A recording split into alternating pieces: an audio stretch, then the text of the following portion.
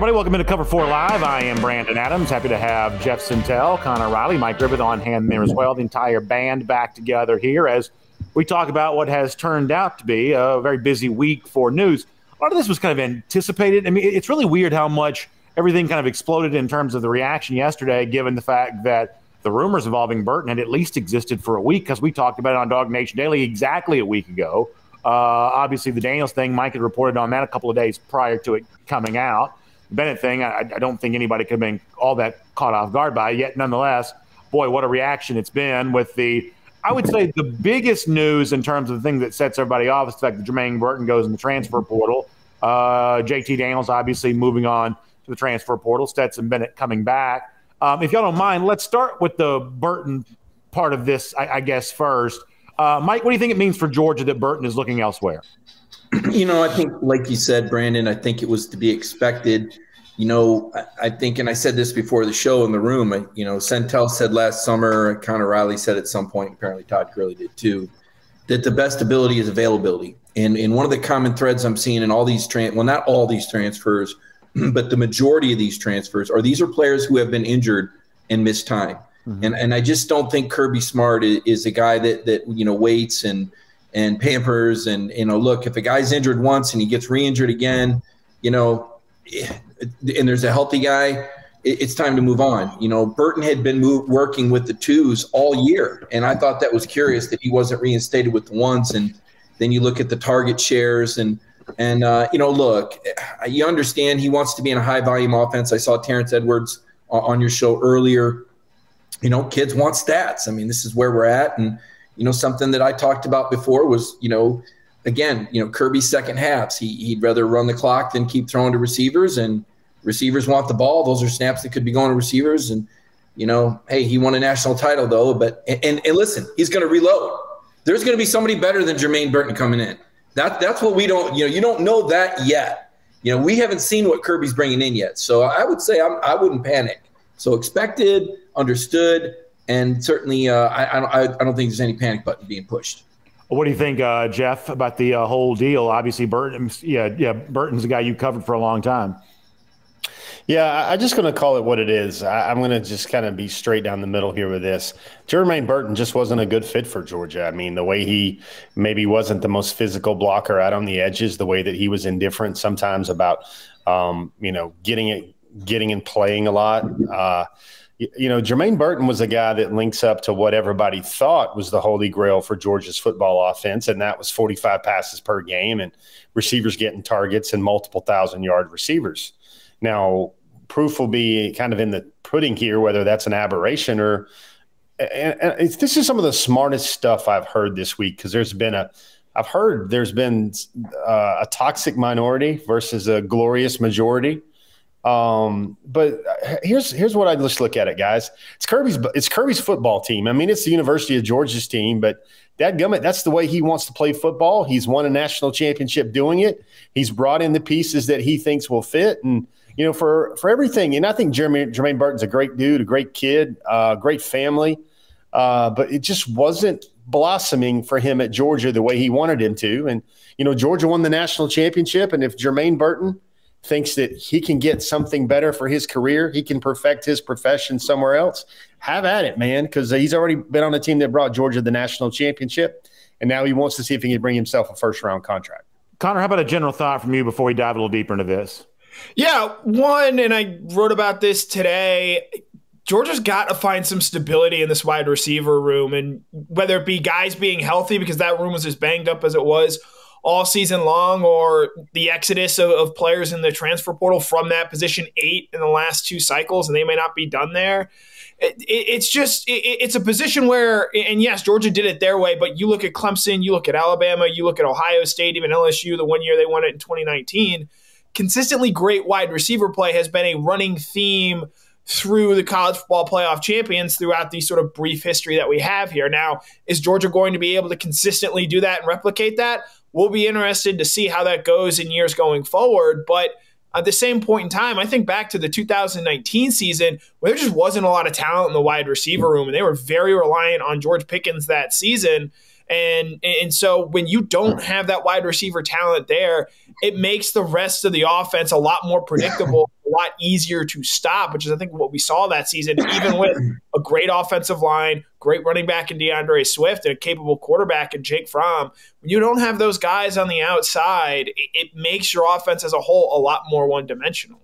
Yeah, Mike, to go along with what Connor was saying there a moment ago, I mean, I don't mind telling you, I think there's been a little bit of an overreaction on the part of some fans to some of this. However, the one thing, and I said this morning on DawgNation Daily, I'm more than happy to acknowledge that there seems to be kind of a general perception around Georgia that it's more fun to play defense in this program than it is to play offense, that when you have guys that come back for senior season, seems like a lot of times that is a defensive guy, guys like Nolan Smith and Christopher Smith, and I think that's really good news for UGA.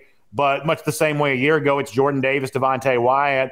There is this thought of, an attraction to come back to Georgia for defensive guys, whereas for offensive guys, there's a long list of guys that leave after their junior year for relatively strange reasons. I'm talking about predating the transfer portal, whether it's Jake Fromm or McCole Hardman, Riley Ridley, Elisha Holyfield, Isaac Nada. Guys kind of leave sometimes. You have to wonder, man, it seems like they could have benefited themselves from staying. Do they just not want to be here anymore?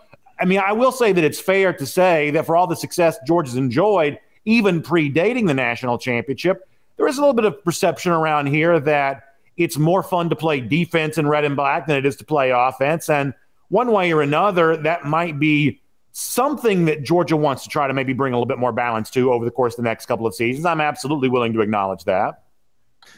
Yeah, I think that part of it is just the participation chart, right? I mean, Dan Lanning did a great job. What was it? 23 guys with 300 snaps. I mean, there's a lot of that, kind of substituting. I think the offense has been unsettled. I think it's been very conservative. I don't think it's, again, being frank, I don't think it's friendly to receivers. They don't get a lot of volume. Terrence Edwards talked about that today. And, he can say that people don't draft on numbers, but numbers don't hurt. And guys like to be involved. Receivers don't want to be outside blockers. I think, Jeff talked about how he didn't really fit the mold. He wasn't that physical guy blocking on the perimeter, like Kirby Smart wants the receivers to do. So I think that's part of it. And I think, I think there's just more of an unsettled nature of, what is this offense? I mean, what we saw the end of last year wasn't what we saw in the Clemson game, albeit JT was hurt. We didn't know that. But even when Stetson came in, then it goes from 5 wide air raid to 3 tight end, more of a run pass ratio goes from 1.8 to 1 to 1.2 to 1. You become more of a run team, around 100th in the country in run pass. So I think, BA, that it's just harder for offensive players to really get into any kind of rhythm. You've had a lot of different offensive coordinators when I think ultimately Kirby Smart, regardless of whose name's on the nameplate, I think the Georgia defense has a certain personality and characteristic because of Kirby. So I'm going to ask this, and it's going to sound like a sarcastic question, and I really don't intend for it to be. I want to have a conversation about this. And Connor, let me go to you first in this, and I'll come back to Jeff on it. I mentioned a moment ago, you mentioned getting receivers more involved. I think that's one of the things that the average fan really wants. They want Georgia to be the kind of place that receivers can flourish a little bit more. So let's say that happened. Like, what happens then? Like, does Georgia win the super duper national championship? Like, what is the thing that happens if the receivers get more involved? And I'm not trying to be sarcastic. I'm really trying to figure out, like, what level of achievement is unlocked once Georgia has receiver play become a more prominent profile of the program. I truly don't understand what is on the other side of that. Would you mind speaking to that since you brought it up? If people find something else to complain about, I mean, that's as simple as what it is. But I will say, looking at this 2022 team, if you want to spin it forward towards that, Mike mentions that they're going to get somebody better out of the portal.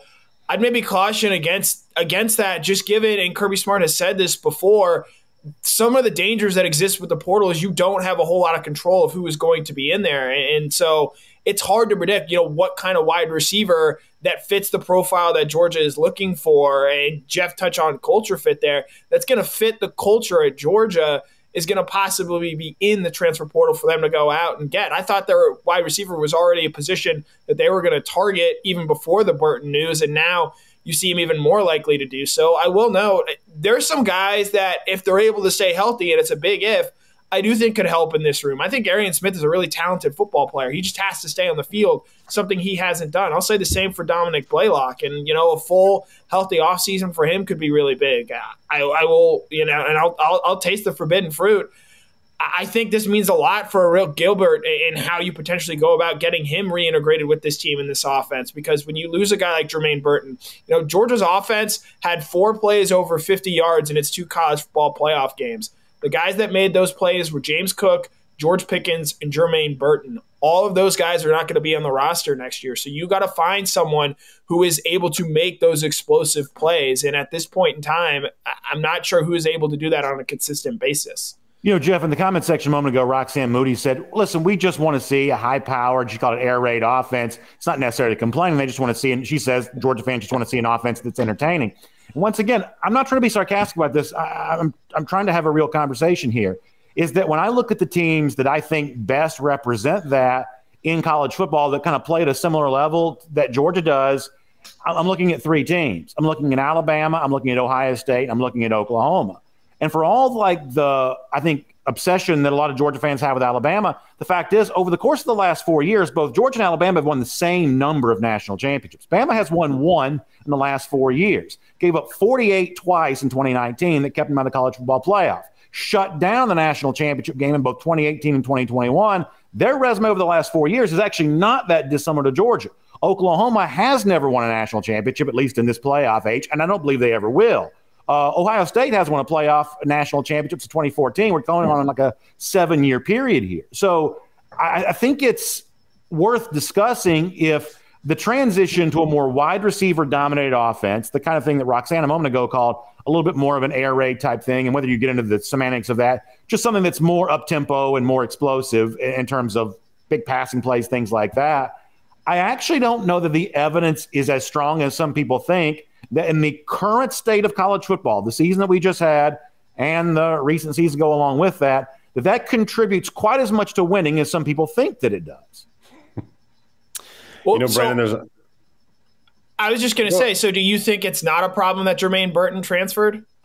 I think it is a problem. I would say it's more of a problem with the current system of college football where, I hate to say it this way, where guys like that are allowed to do that, more so than I think it's some sort of indictment about Georgia here. I think that Burton's been filled with a lot of things that are probably false promises, and I hope it works out for him. But ultimately, if he was as good as Brock Bowers, he'd be putting up the numbers that Brock Bowers is putting up. And listen, I'm sorry this is not working for Jermaine Burton, but it is working for Georgia overall. They take the fact they won the national championship out of the discussion for a moment. And Mike, I see your hand up. I'll let you respond to this. And then, Jeff, I promise I'll give you a chance to speak here too in a minute. But, I mean, take the fact they won the national championship out of the equation.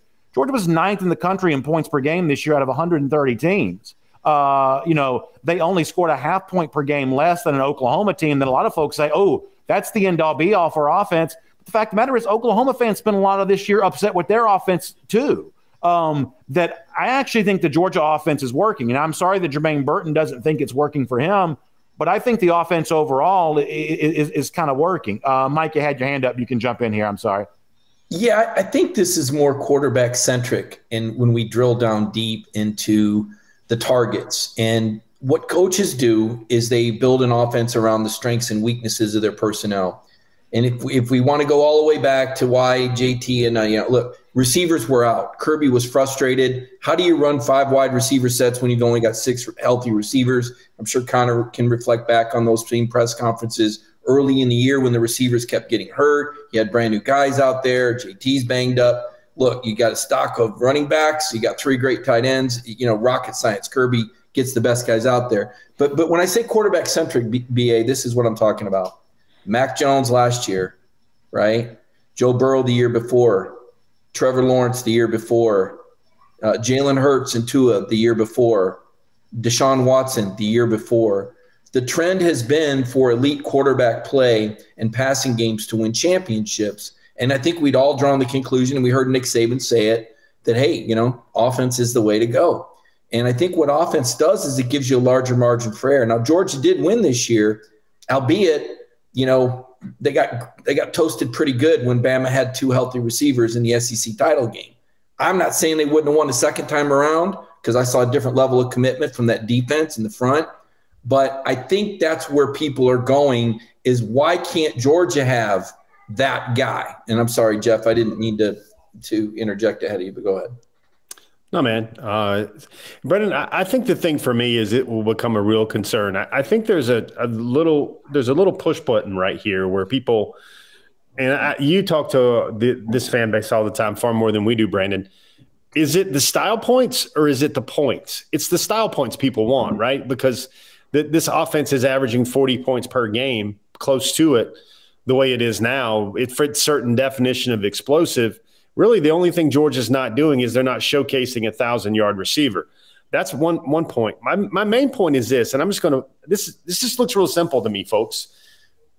There's no one transferring out of the University of Georgia that was a major contributor and a major cog in what Georgia was doing. Now, Burton caught a ball in the national championship. He was a sneaky good threat lots of times in big spots in games. The talent there was obvious. But if you had to do a depth chart to me of the most important wide receivers of Georgia's national championship, especially the last 3 or 4 games, I think he's fighting with George Pickens to be the number 3 receiver. You've got A.D. Mitchell in there. You've got Ladd McConkey in there.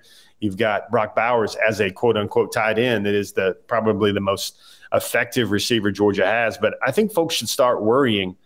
And let me try to recap a lot of things I see in the comments. Yes, Eric Gilbert is back. He's attending school. He was an academic player of the week. He was in the podium. He was in the gray jumpsuit celebrating and going through the dog walk the other day. And lots of people are talking about they're still not done celebrating, and good for them. But when you look at all this stuff, to me, Brandon, this is not an issue of a guy transferring that was a major part of the roster. And also, folks are keep scrolling. I see the same comment over and over, trying to facilitate the readers here a little bit. But I think Georgia's going to have a defense like this, folks, every 2 or 3 years. The players are that good. The recruiting is that good. They're figuring out, dialing in the exact type of bodies and players they want. In 2 or 3 years, Georgia will have first-round picks on the on the defensive back end at linebacker and all 3 levels of the defense. They'll have multiple first-round picks. It'll look a lot different. They won't have a Jordan Davis, but they'll have much, much better talent in the secondary. So a minute ago, Connor, Mike brought up Trevor Lawrence in 2018. He was 30 touchdowns, 4 interceptions that year. Bennett this year, 29 touchdowns, 7 interceptions. That's 1 fewer touchdown, 3 more picks. Not as good in numbers, and obviously no one thinks that Bennett's on his way to being the number 1 overall pick the way that Trevor Lawrence did in his freshman season. But I think it kind of speaks to the point that I'm kind of trying to get to here is, so what if the Georgia offense was better? Like, what then? Like, what if instead of winning by 17 points, you won by 27 points? Like, and I'm not saying that Georgia should win games by as wide a margin as it can, but I have a hard time believing that all this is about the fact that Georgia's only winning by 17 points per game when it could be winning by 27 points per game. That feels like a consternation over how much of a laugher these games are going to be in the fourth quarter. I truly don't understand what the difference would even be. Well, one, I think it's unfair to bring up Trevor Lawrence's season-long stats, especially when you look at how he played against Alabama in that national championship game compared to how Stetson played. I don't think that's a fair comparison. But to your larger point, offense is just it's more cool. It's more sexy. People would rather see games be won 45-20 than 38-13. I mean, that's just they want to see points put on the board there. And I'll say this with regards to the 2022 team. I know there's still going to be a lot of talent on this defense, but you don't lose Nakobe Dean, Trayvon Walker, Jordan Davis, Channing Tindall, Lewis Cine, Darian Kendrick, and keep that same level of defensive intensity to start the season. Georgia's going to have to win more games, say 38-20, as opposed to winning them 31-13 a season ago. And so can they, in my opinion, maintain and even build off the offensive numbers that they had this season, especially when and this is a stat I actually do believe in, Georgia had the shortest average touchdown drive in the country in terms of yards they needed to gain for a touchdown. That matters over the course of the season and accumulating those points. And so I do think this offense is going to have to be better a season from now. And they have some explosive players that they're going to have to replace, including Jermaine Burton now among them. Jeff, you had your hand up. Go ahead. Yeah, just a little perspective bubble here. I think it's always good to interject this stuff. Guys, did you ever think Georgia would win a national championship and 10 to 12 days out we would be walking through the weeds like this the way we are. I mean, I think everybody gets it. I hope everybody gets it. But talk about first world programs, first world problems, and you want to talk about championship program problems right now. I think we've arrived at that point where not even 2 weeks after the national championship, we've got a wide cross-section of fears, doubts, worries, disbeliefs about what Georgia just did and whether they can do it again. Mike, go ahead.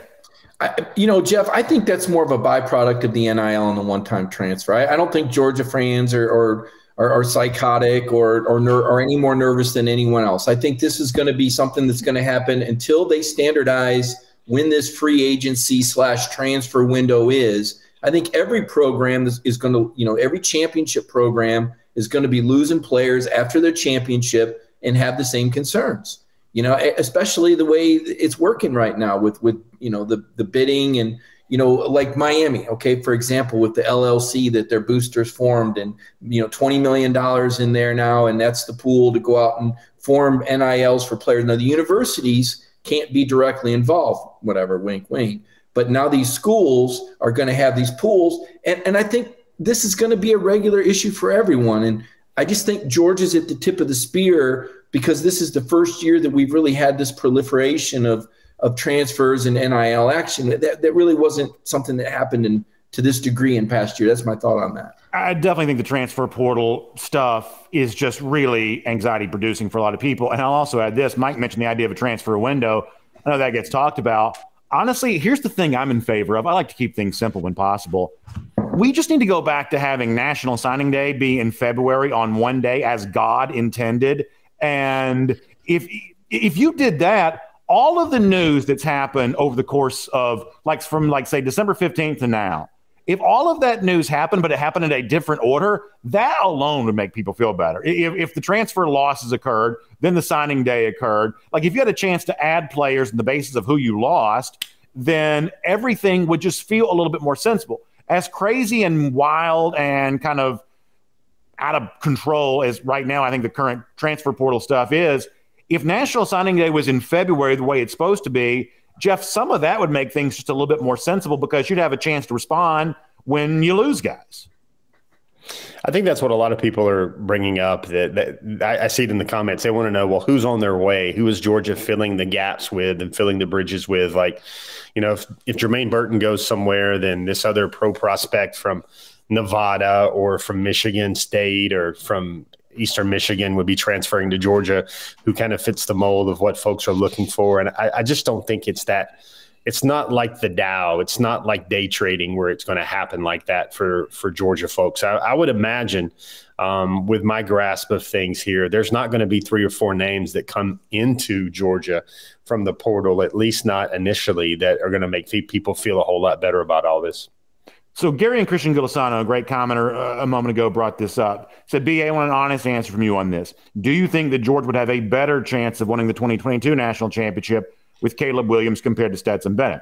I have no problem telling you I believe that Caleb Williams is a better quarterback than Stetson Bennett. I've got no problem telling you that I think that Williams is probably the number 3 quarterback prospect outside the NFL right now behind Stroud and Young, the Ohio State and the Alabama quarterback. But my stipulation of this, though, would be this, Connor. If Georgia had Oklahoma's offense, I don't believe it's the national champion right now. That Nick Saban's big proclamation a couple of years ago that you're not going to win anything with running the ball and playing defense, I think that history just sort of proves that to be wrong. Kirby almost won it that way in 2017, did win it that way in 2021. The average points per drive across the country this year actually went down. We were at 2.3 points per drive in college football at the FBS level here this year. That's lower than it's been in previous years. The first year in a while we've actually had a downtick in that. I think Nick Saban overstated years ago, and as recently as last year, the degree to which offense was completely taking over the sport. And it's not lost on me that Oklahoma, who's been great offensively, has never had a good defense. And as programs like Alabama and Ohio State have gotten better, their defenses have gotten worse. That all of this works in concert with each other. And while, yeah, in a fishbowl by itself, I like the idea of Caleb Williams as a quarterback, but I don't mind telling you, I wouldn't want Oklahoma's offense here in Athens because I think it's been proven to be deficient when it comes to trying to win a national championship. Otherwise, it already would have. I think it's interesting. One, I don't think Caleb Williams is coming to Georgia. I'd be willing to put a lot of money down that he's going to the University of Southern California to go play with Lincoln Riley. And two, look at how Georgia won its national championship. It won it by winning in the fourth quarter. That's something that Kirby Smart has talked about for years as sort of an identity of this program. And what do you want your identity to be? I know Kirby Smart doesn't want his identity to be, hey, let's go out and get the best mercenaries every year and build it on a 1 year, we're going to take this 1 year at a time. No, he wants to bring guys in from the high school ranks, develop them over the period of years that they're in Athens. And that's how he wants to build this program. And I'd point out here as well, and obviously it's a little different, but if you're banking on your ability to evaluate how a quarterback is going to fit in your system, go look at what happened to Clemson this year when you might miss on that evaluation and what it does to your entire program. Because DJ Uiagalelei this year proved not to be the guy that everyone at Clemson thought he was going to be. And that took Clemson from being a program everyone here on this panel considered a year in, year out title contender to a program now that is facing a lot of questions about how it navigates forward when it doesn't have a generational quarterback back there pulling the strings. So when it comes to the quarterback and to the larger offensive point there, Kirby Smart knows what he wants this program to be. He's built it out to be that. He won a national championship for this year. It runs counter to what everyone else is doing in college football right now, but if it continues to work, he's earned the right to continue to do that without having to make any sort of sacrifices or changes. Mike, in the comment section, Rodney Steven Counts brings up, he says, I'm wrong because if you gave Oklahoma Georgia's defense to go along with that offense, they'd be winning national championships. That's not how football works, y'all. This is not a Madden video screen. Everything that happens over the course of a 60-minute football game is connected. And, yeah, Georgia plays a little slower offensively than some of the other teams in the country do, but they do so because they want to have a great defense. As I said before. Brandon, you realize you and I have flip-flopped in the last 3 years. I remember us having this conversation in 2018. And I don't mind telling you, Mike, that that if you want to go back to, like, say, a couple of years ago for sure, I don't mind telling you that I think I got it wrong at the time. That I did. Like, I was so frustrated. People think I don't ever say anything bad about Georgia. The truth is, you can go back and listen to some of the things I was saying in 2019. 2019 was not fun. I was so frustrated with Georgia that I couldn't stand it. I mean, I just felt like that's an offense that didn't work. They're scoring about 21 points per game in SEC play. Like, I can't go back ever to that again. But I think at the time I was buying into this notion that, listen, you did need to play the 7-on-7 brand of football. You did need to do that. But honestly, I was wrong. And Kirby Smart, to his credit, appears to have been right. Look who won the Big Ten this year, the team that played the better defense in Michigan. Look who won the Big 12 this year. Defense has even kind of crept, is that the word I'm looking for here? Crept back into that league a little bit with what what's-his-face is doing at Baylor. And, even Oklahoma State actually played, halfway decent defense this year. But there's a little bit of a return to defense in the sport of college football right now. And, as Georgia's gotten a little better offensively without sacrificing very much defensively, I truly think they found the right recipe here this year. I think they were the absolute least fun team in the country to play. And, they were kind of in that Goldilocks zone of just enough offense to go along with just enough defense. Almost no team in the country was anywhere near as balanced. In fact, and I'll stop talking after this, for most of the season, Alabama was the only other team in the country that was in the top 10 of both offensive and defensive FPI. Like, it's not a secret why Georgia won the national championship. They were the best team in the country on both sides of the ball. I'm talking about the way in which both sides complemented each other. Anybody else, feel free to jump in. I'm talking now. You know what I think, Brandon, and hit me with opinions about this, but we're watching a lot of NFL football right now. And what do we believe the high-level college football playoffs are? It's those schemes, those NFL players take over. And so what makes these NFL teams great, especially on playoff Saturdays and Sundays, is that they have the ability to win either way. They can play any type of game you want them to play. And for everybody harping about, Kirby and tight ends and now Kirby and number one receivers and the prolific quarterbacks or whatever, riddle me this. Tell me a unit this year that was demonstrably better at trying to win a game through the air and then also have the right hand or the left hand to just bludgeon a team with the guys up front and the backs in the backfield. A little bit of spice from the quarterback position. If you look at what Monken built, his resume is padded on NFL pedigree, NFL offensive coordinator, NFL time. He was great at Southern Miss. He diversified his offense with backs and multiple receivers all getting multiple touches and lots of yards. I think one of the things that's probably going to go underrated about this or understated about this Georgia football team is the ability where, look at the end of the game when they had to score really fast and put points on the board, they did. Somehow Stetson and A.D. Mitchell and Brock Bowers and everybody put it together with the run game, and it all clicked. But before that, they could get in a field goal slobber knocker with Alabama where they were trading paint the whole game. I really think Georgia found something this year with maybe that's not going to win every year against a generational LSU offense or an Alabama offense. But when what they had together on offense, I thought was always effective. And I think, forgive me, I remember the scoreboard is what really matters in college football. I've got a piece, Brandon, I'm going to drop a couple of days from now where I talk to every wide receiver, every elite All-American wide receiver that Georgia was this close with. And they said some pretty damning things about Georgia. They said, one of them said something to the effect of, why I didn't go to Georgia, man, is because I looked at the stats. I looked at the stats and the tight end had 800 yards receiving and all the other receivers had 250 yards receiving. And he's like, I don't need to go to Georgia. I'm a wide receiver. And it just frustrates me at times when this is the team that brought home the prize everyone had waited for, and now everybody's picking apart and autopsying about how they did it. In some ways, stubborn as Kirby Smart might be, he had a Frank Sinatra season this year. He won the national championship his way. All right, let's talk about quarterbacks for a moment because we really haven't done that very much yet. We've kind of talked around quarterback, but I haven't gotten specific into it. First of all, on the idea that JT Daniels is leaving, I really don't have a ton to say about this because, Mike, when you were with me on Wednesday on DawgNation Daily, we were essentially talking about this at the time as it had already happened. So now it's just simply official. Obviously, you've covered the Daniels story very closely. What do you think of JT moving on? Well, I think that, he recognized that he wasn't a guy that fit Kirby's vision. He did until he didn't. He was the guy until he wasn't. He was the guy that they, brought to media days and Kirby wanted to give this newfangled offense thing a try and nobody could stay healthy. Receivers couldn't stay healthy. Quarterback couldn't stay healthy. Couldn't build any consistency.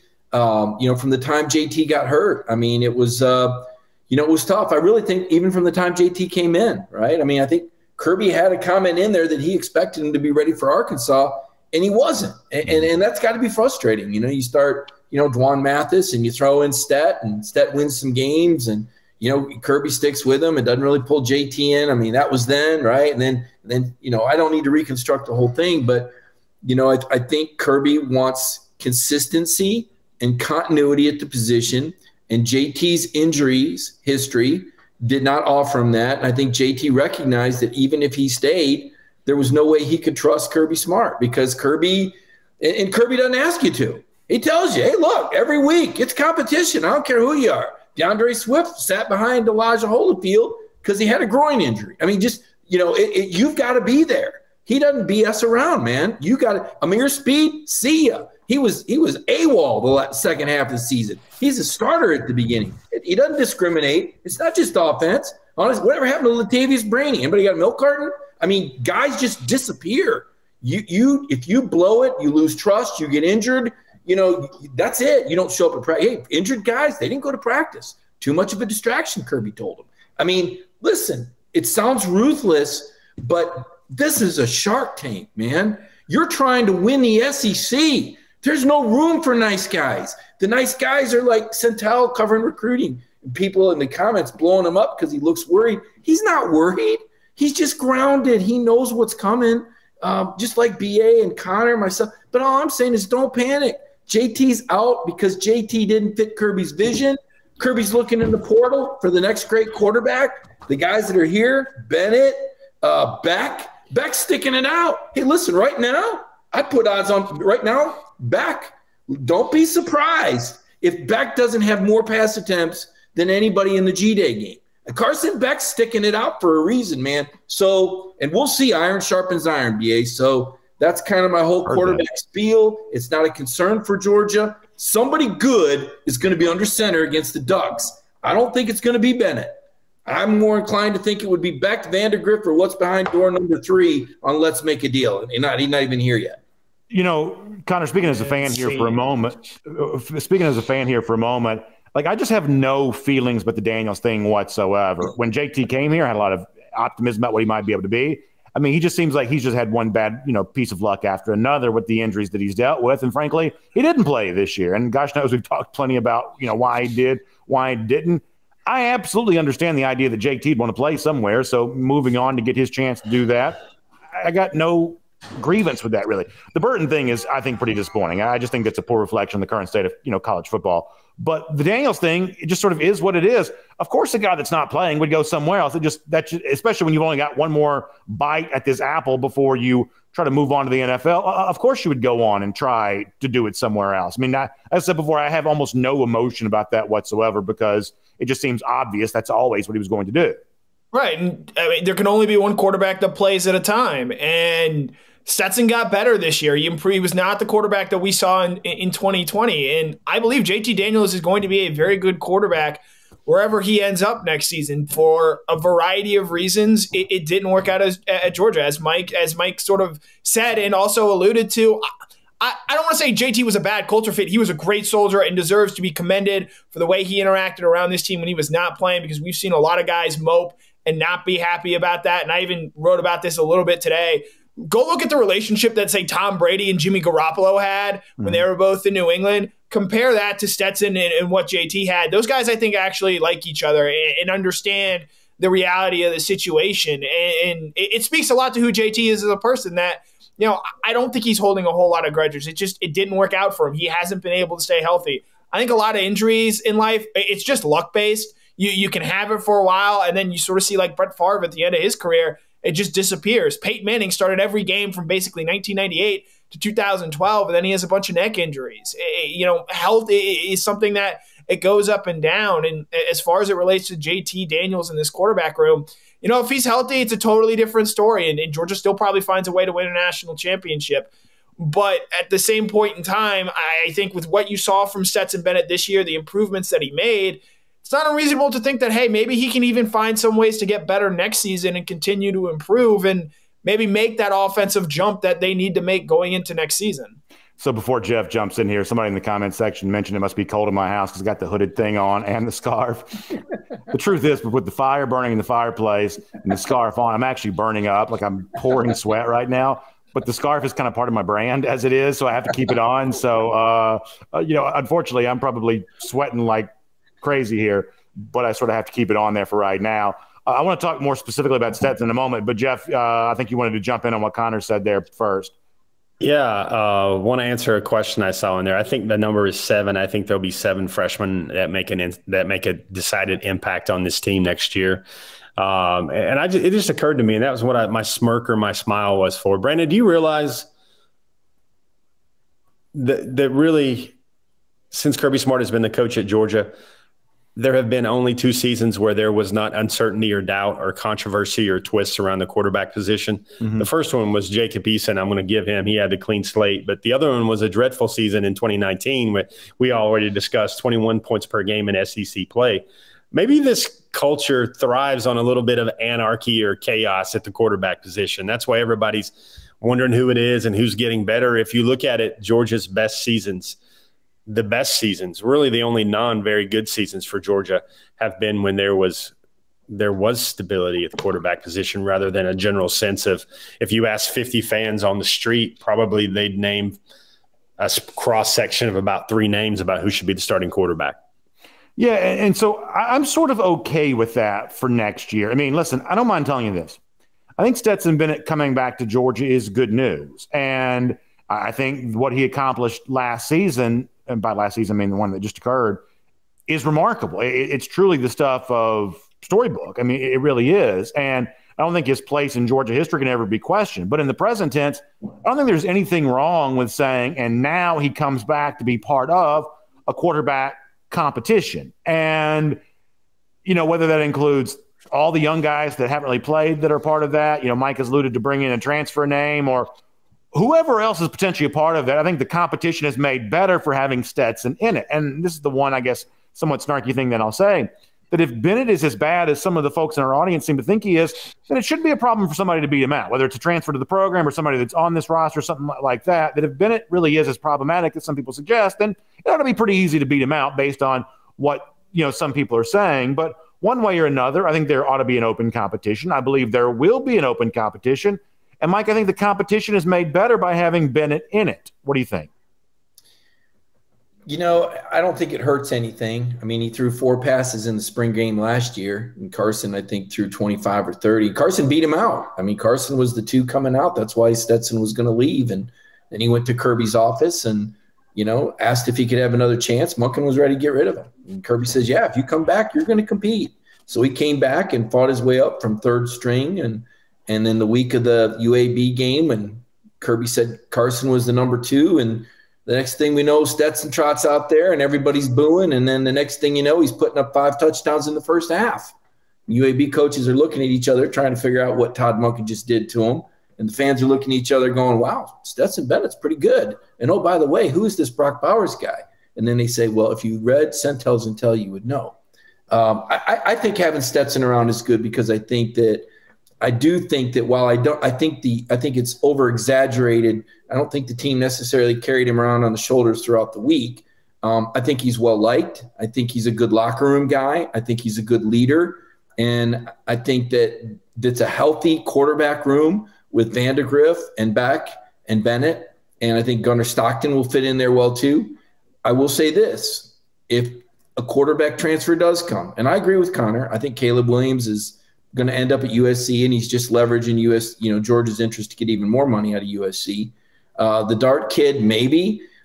If a transfer does land, then somebody else leaves out of that quarterback room. I don't know who it is. But as things sit with these 4 guys, I think you're looking at a team that wins the East and plays Alabama in the SEC title game. Brandon, I keep saying this all the time, and hopefully it doesn't sound repetitive, but it's about trying to build the best football team, and it's not trying to have the best collection of pro talent.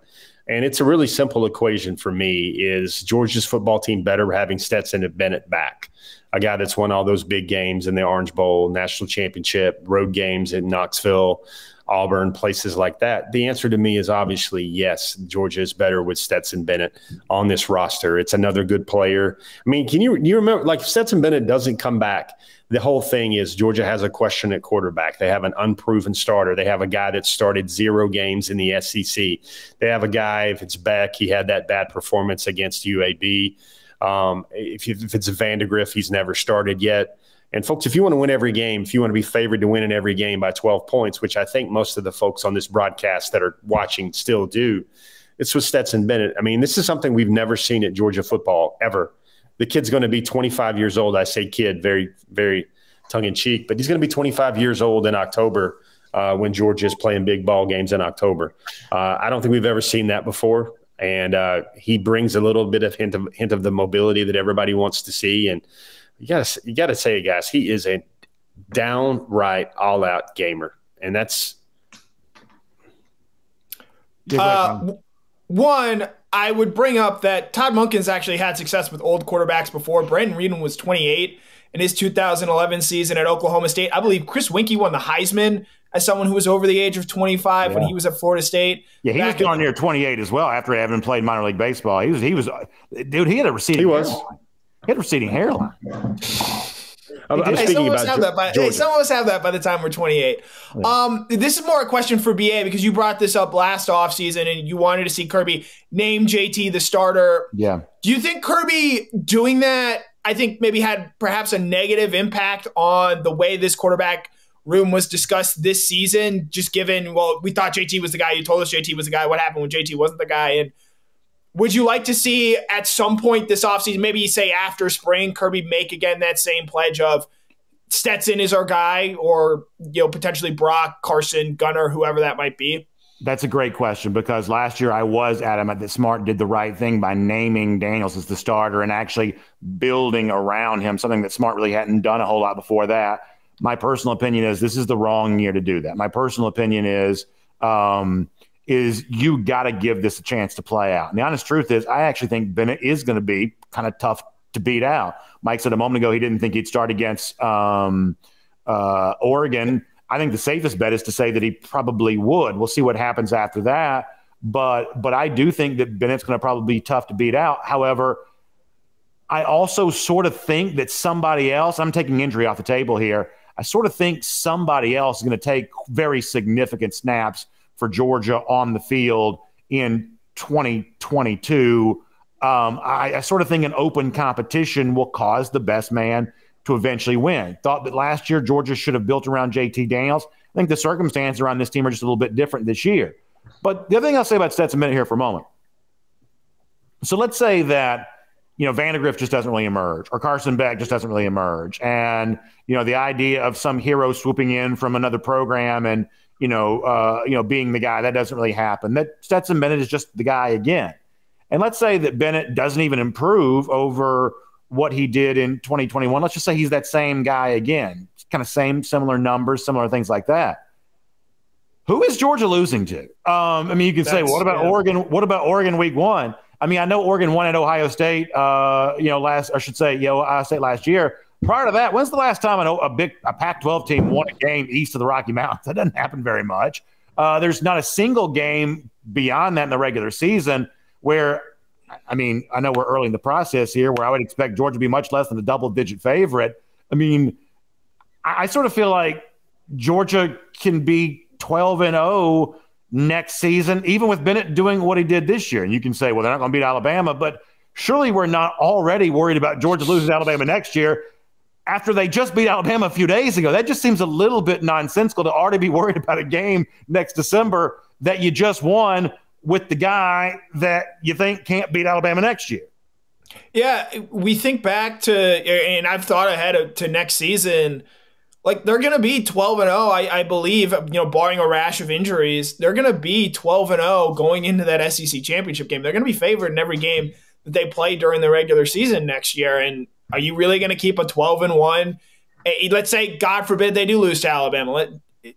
Are we sure 12-1 SEC East champ with a win over Oregon, who's one of the more talented teams in the Pac-12, is going to be kept out of the playoff? I don't know. I don't think so. It wouldn't have been this year. So I do think the one thing that I want to see from this quarterback room going forward is development. And we saw it with Stetson this year. And I'd like to see it with either Carson, Gunner, or Brock, because, again, next year Stetson's last year no matter what. So 2023, when I believe you open the season at Oklahoma in Norman, you're going to be starting a new quarterback there.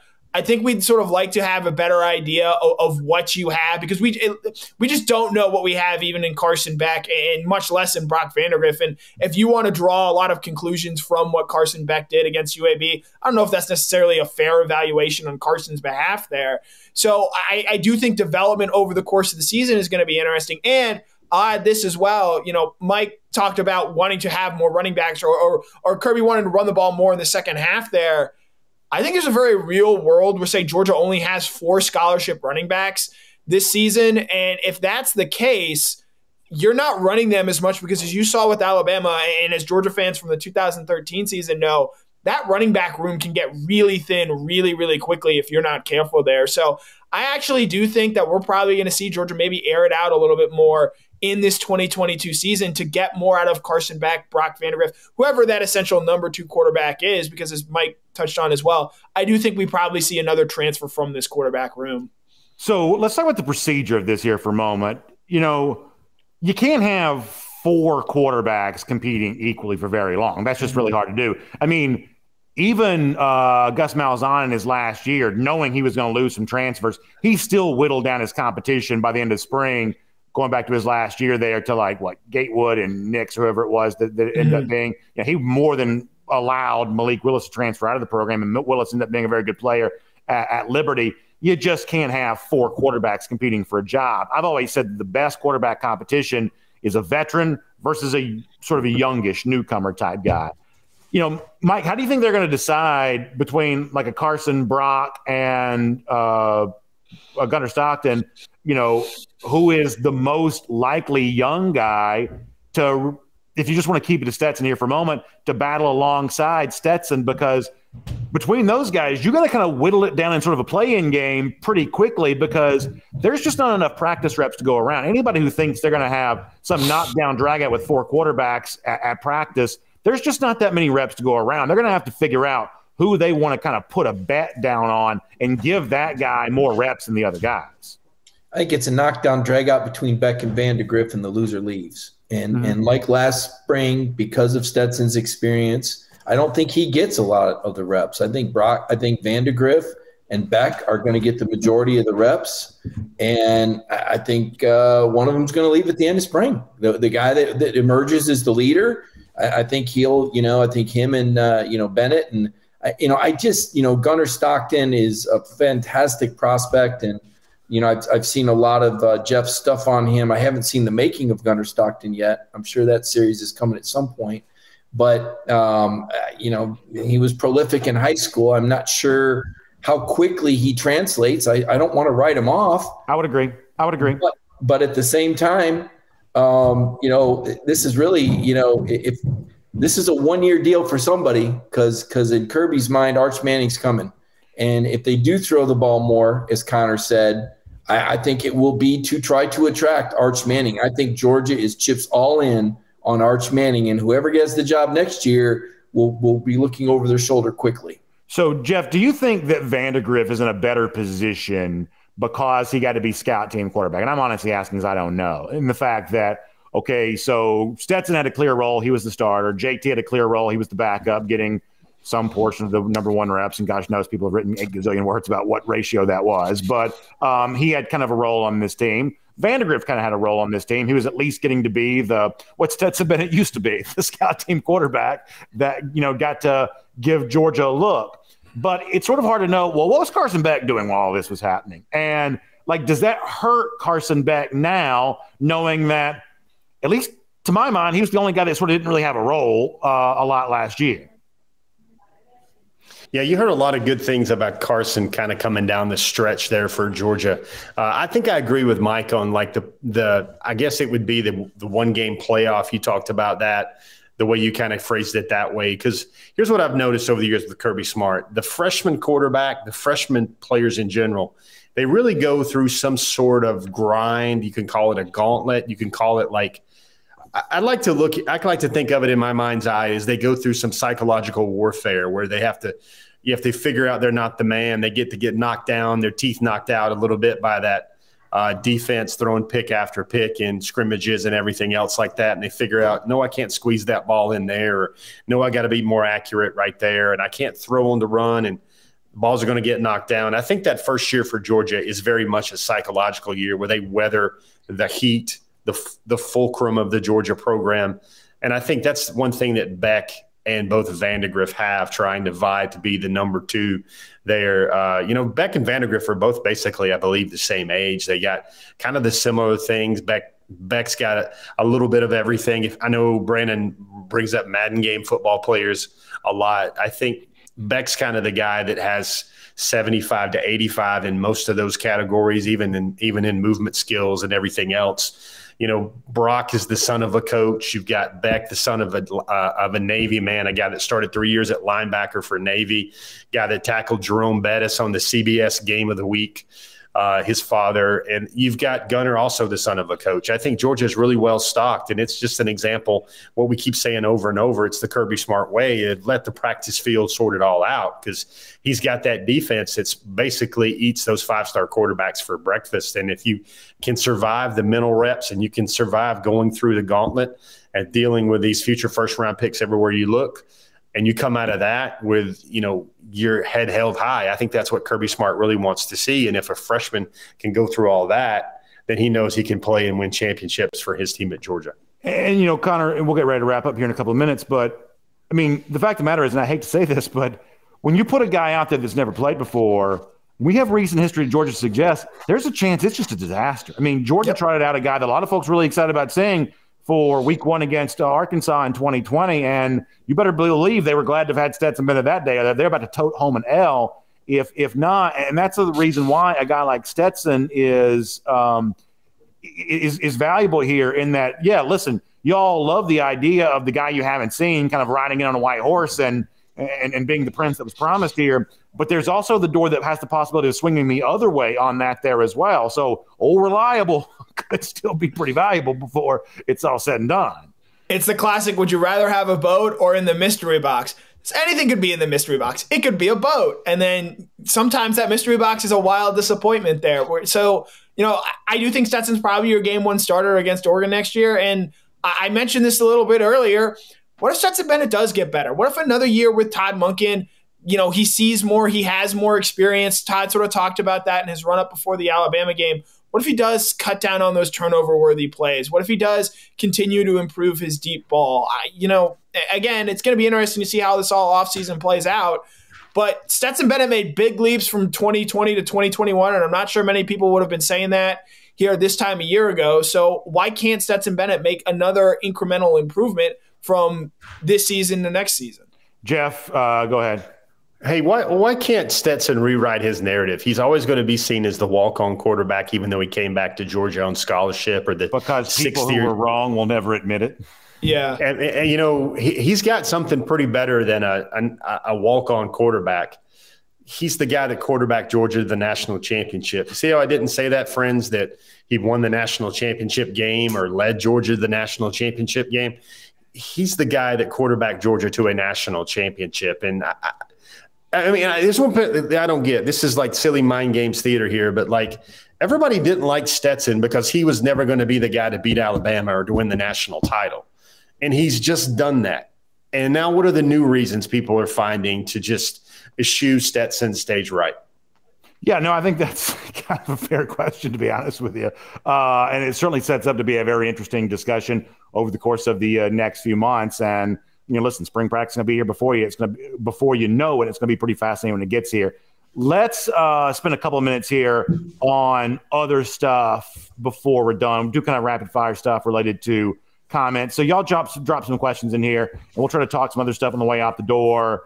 Mike, there's been kind of an interesting thing that's been going on with social media the last couple of days of, Darnell Washington takes all the Georgia stuff off his account, and he kind of puts it back on again. And honestly, I have no idea what to make of any of that. I sort of wish I didn't even know that much about his Instagram account. But one way or another, we're obviously all interested in that. What do you think Washington's, thought process is right now, if you had to guess? I mean, like I said, I hate to even get that deep into, what is not a, just rumor mill type stuff. But what do you think about the Washington thing right now?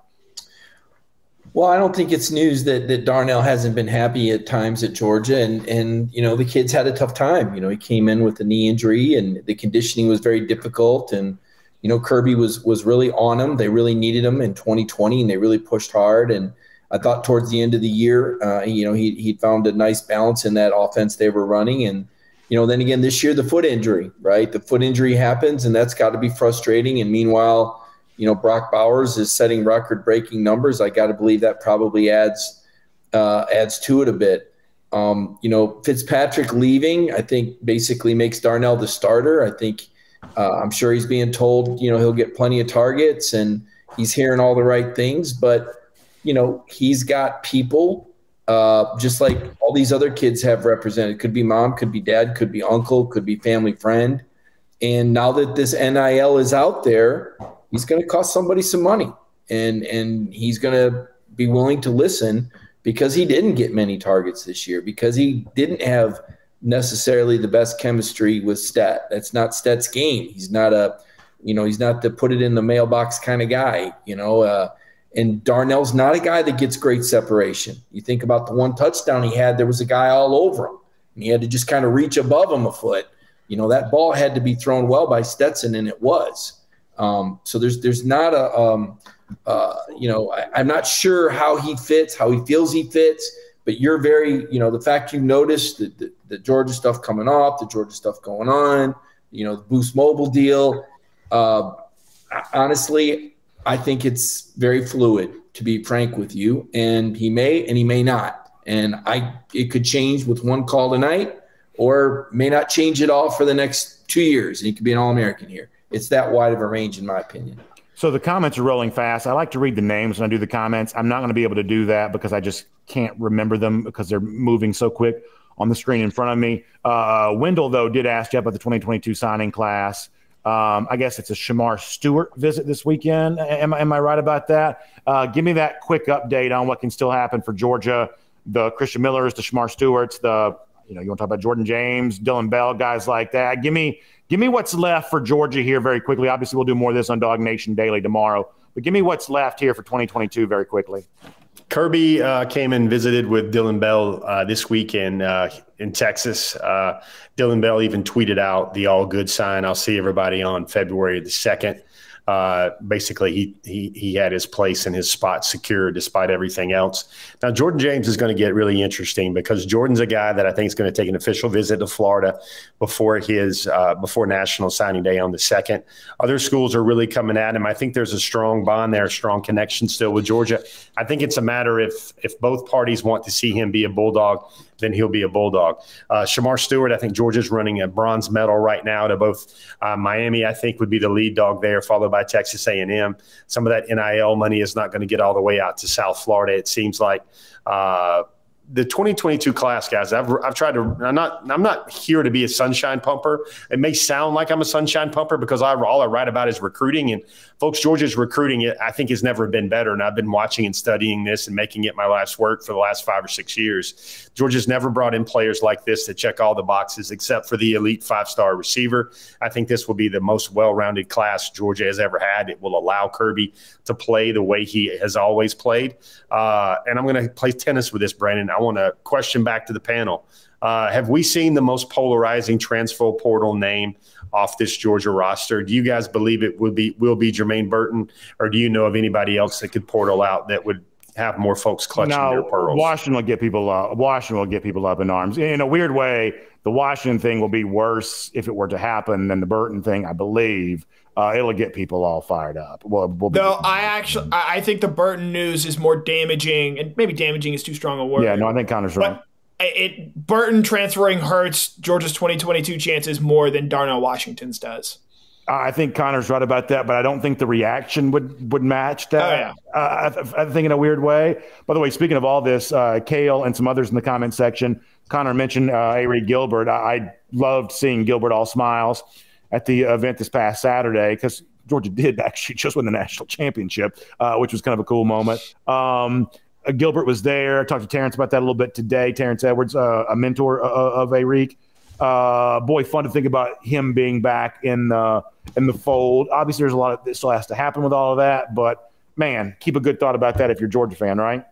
Yeah, and again, there are a lot of guys on this Georgia team that I do think have a lot of upside, but sort of like Gilbert, and we can make Gilbert the face of this, they've got to prove that they can get and stay on the field. Arian Smith is a really talented player who's made an impact. The problem is he just hasn't been able to consistently stay on the field. I'm as high on Dominic Blaylock as anybody. He's got to show that he can get and stay on the field and be healthy for this team. And I do think he can be a contributor. I'll include Kendall Milton in there as well, who's had some untimely knee injuries in his early career at Georgia, a guy who has sky-high potential. I think the story of this 2022 offense, I believe that there's talent in this room. It's can they stay healthy enough, and not just through spring, but through August as well? Because you look at some of the guys that picked up injuries in that month of August this year, it never allowed them to get on track. I think Darnell is a name to throw in there. Jermaine Burton is a name. Kyrus Jackson had offseason knee injury and was very clearly not the same player that we saw in 2020. Tyke Smith, that foot injury slowed him down the entire season. So I think because of that, I think the big thing with this 2022 offense, I do think there's room for this group to get better and improve, but there are a lot of question marks in terms of, and as Mike has said often, availability. What is that going to be like for some of these guys? So one final thing, Mike, this is for you. It comes in the comment section. Once again, I don't like getting into a bunch of rumor stuff, but we're an hour and something in the show at this point in time. It's sort of, all fair, I guess. At one point in time, there was rumor that Jamal Adai may be going somewhere, and Georgia already had his replacement picked out. That seems to just sort of disappeared into the ether. Whatever happened with all that? Or was that ever even real to begin with? Yeah, I'll be honest. Yeah, I don't really know. I'm sure that with Georgia winning the national championship that these coaches would have opportunities. But, as far as where Coach Adai is at, look, it's no secret that Kirby is hard to work for. And most great bosses at the collegiate level are. Football coaches are are not pushovers. There's a lot of demands there. Kirby oversees the secondary. You've seen a lot of kids transfer out there. It's no picnic. And I remember talking to Mark D'Antonio about it. And I think I told the story on your show Wednesday. The first year he was the secondary coach, he didn't even lead the meetings. He just listened to Nick Saban give the meetings. And then it wasn't until the second and third year that he really earned the trust. And I can't speak to that being the case at Georgia. I don't know. But my guess would be Kirby would be similar to Nick Saban in that sense. Certainly the practices that Connor and I go to, he's extremely vocal. He's extremely hands-on.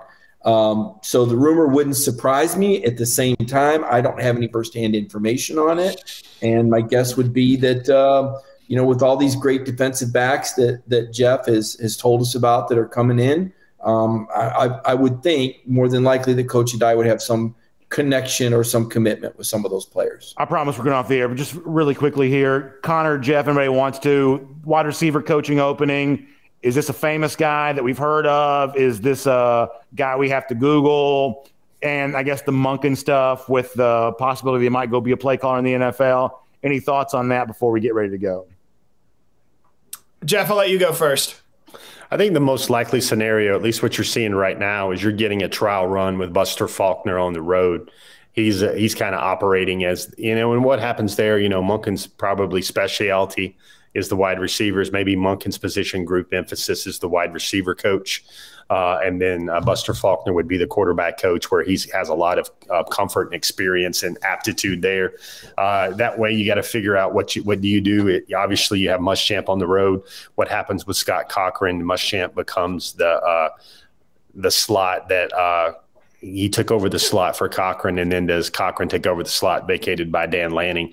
I think the one thing Georgia fans will probably want to hear about is just what sort of interest level was given to Hines Ward for this wide receiver position opening, because I think there's a delicate balance of personality that has to go across the Georgia coaching staff. I just think that's the way it is. I think, Cortez Hankton was a guy that was flamboyant. He was the guy jumping in and doing chest bumps in the air with his wide receivers. I think there's got to be some sense of, you got to have a heck of a recruiter there. Not only a guy like, Hankton's probably forte was just how excellent a communicator he was, and how well he did community outreach, and how well he integrated with families. And he was also a former NFL player. And I think those are all ways that Hines Ward would be a brilliant thought to consider for Georgia as well. But to me, the way the pieces are kind of moving and floating at this time, I'm giving more credence to the thought that maybe Faulkner gets an on-field coaching position. Remember, he came to Georgia from Southern Miss at a pay cut when he was an offensive coordinator, I believe, at Southern Miss. I think, let me just give Connor the last word here, and then we'll get ready to wrap things up. I was going to say something, but it's going to open up another conversation. So let me just be quiet for now. Yeah, one, Jeff hit the nail on the head there as far as I think the reading of the green when it comes to the wide receivers coach. I actually want to talk about another player who is moving on to the next level, and that's John Fitzpatrick. And, he's not some superstar recruit. He only had 5 catches this past year. But when we say the term DGD, or damn good dog, I think that wholeheartedly applies to John Fitzpatrick. I can tell you a little personal anecdote here. Every Thanksgiving, we go over to a family friend's house afterwards for dessert, game nights, whatever. And I come to find out that John Fitzpatrick was at that house a few minutes before I had arrived there this Thanksgiving. And the friend's house that we're at, their son, I believe, it is either muscular dystrophy or cerebral palsy, or potentially both, but he is dealt with it his entire life. John Fitzpatrick, who went to the same school as 2 of his older brothers, who were both Georgia graduates as well, Marist School, brought over a signed jersey with everyone on the team for Keenan Sullivan. It was a really cool moment. Did not have to do that. Had to go back to Athens the next day, and then Atlanta the day after that, because it was the day before the Georgia Tech game. There are guys like that all throughout this roster. And John Fitzpatrick, one of the many damn good dogs on this team, set up the DGD fund to sort of help and continue to grow the sort of outreach that Georgia has. So John Fitzpatrick, a true definition DGD on this team. That's really good, Connor. Really good stuff all the way around. So it's been a busy time here around DawgNation. Obviously, a lot of guys coming in, or I should say eventually some guys will probably be coming into the program. For now, a couple of guys exiting out. DawgNation.com has been the place to be over the last few days as everybody keeps you up to date on all of that. I'll also see tomorrow morning for DawgNation Daily. Looking forward to that. Going to get more into the recruiting stuff with Jeff Sentell there at the time. Hope all of you have a great weekend as we head towards that. And we'll look forward to seeing you again very soon here on Cover 4 Live. Have a great night.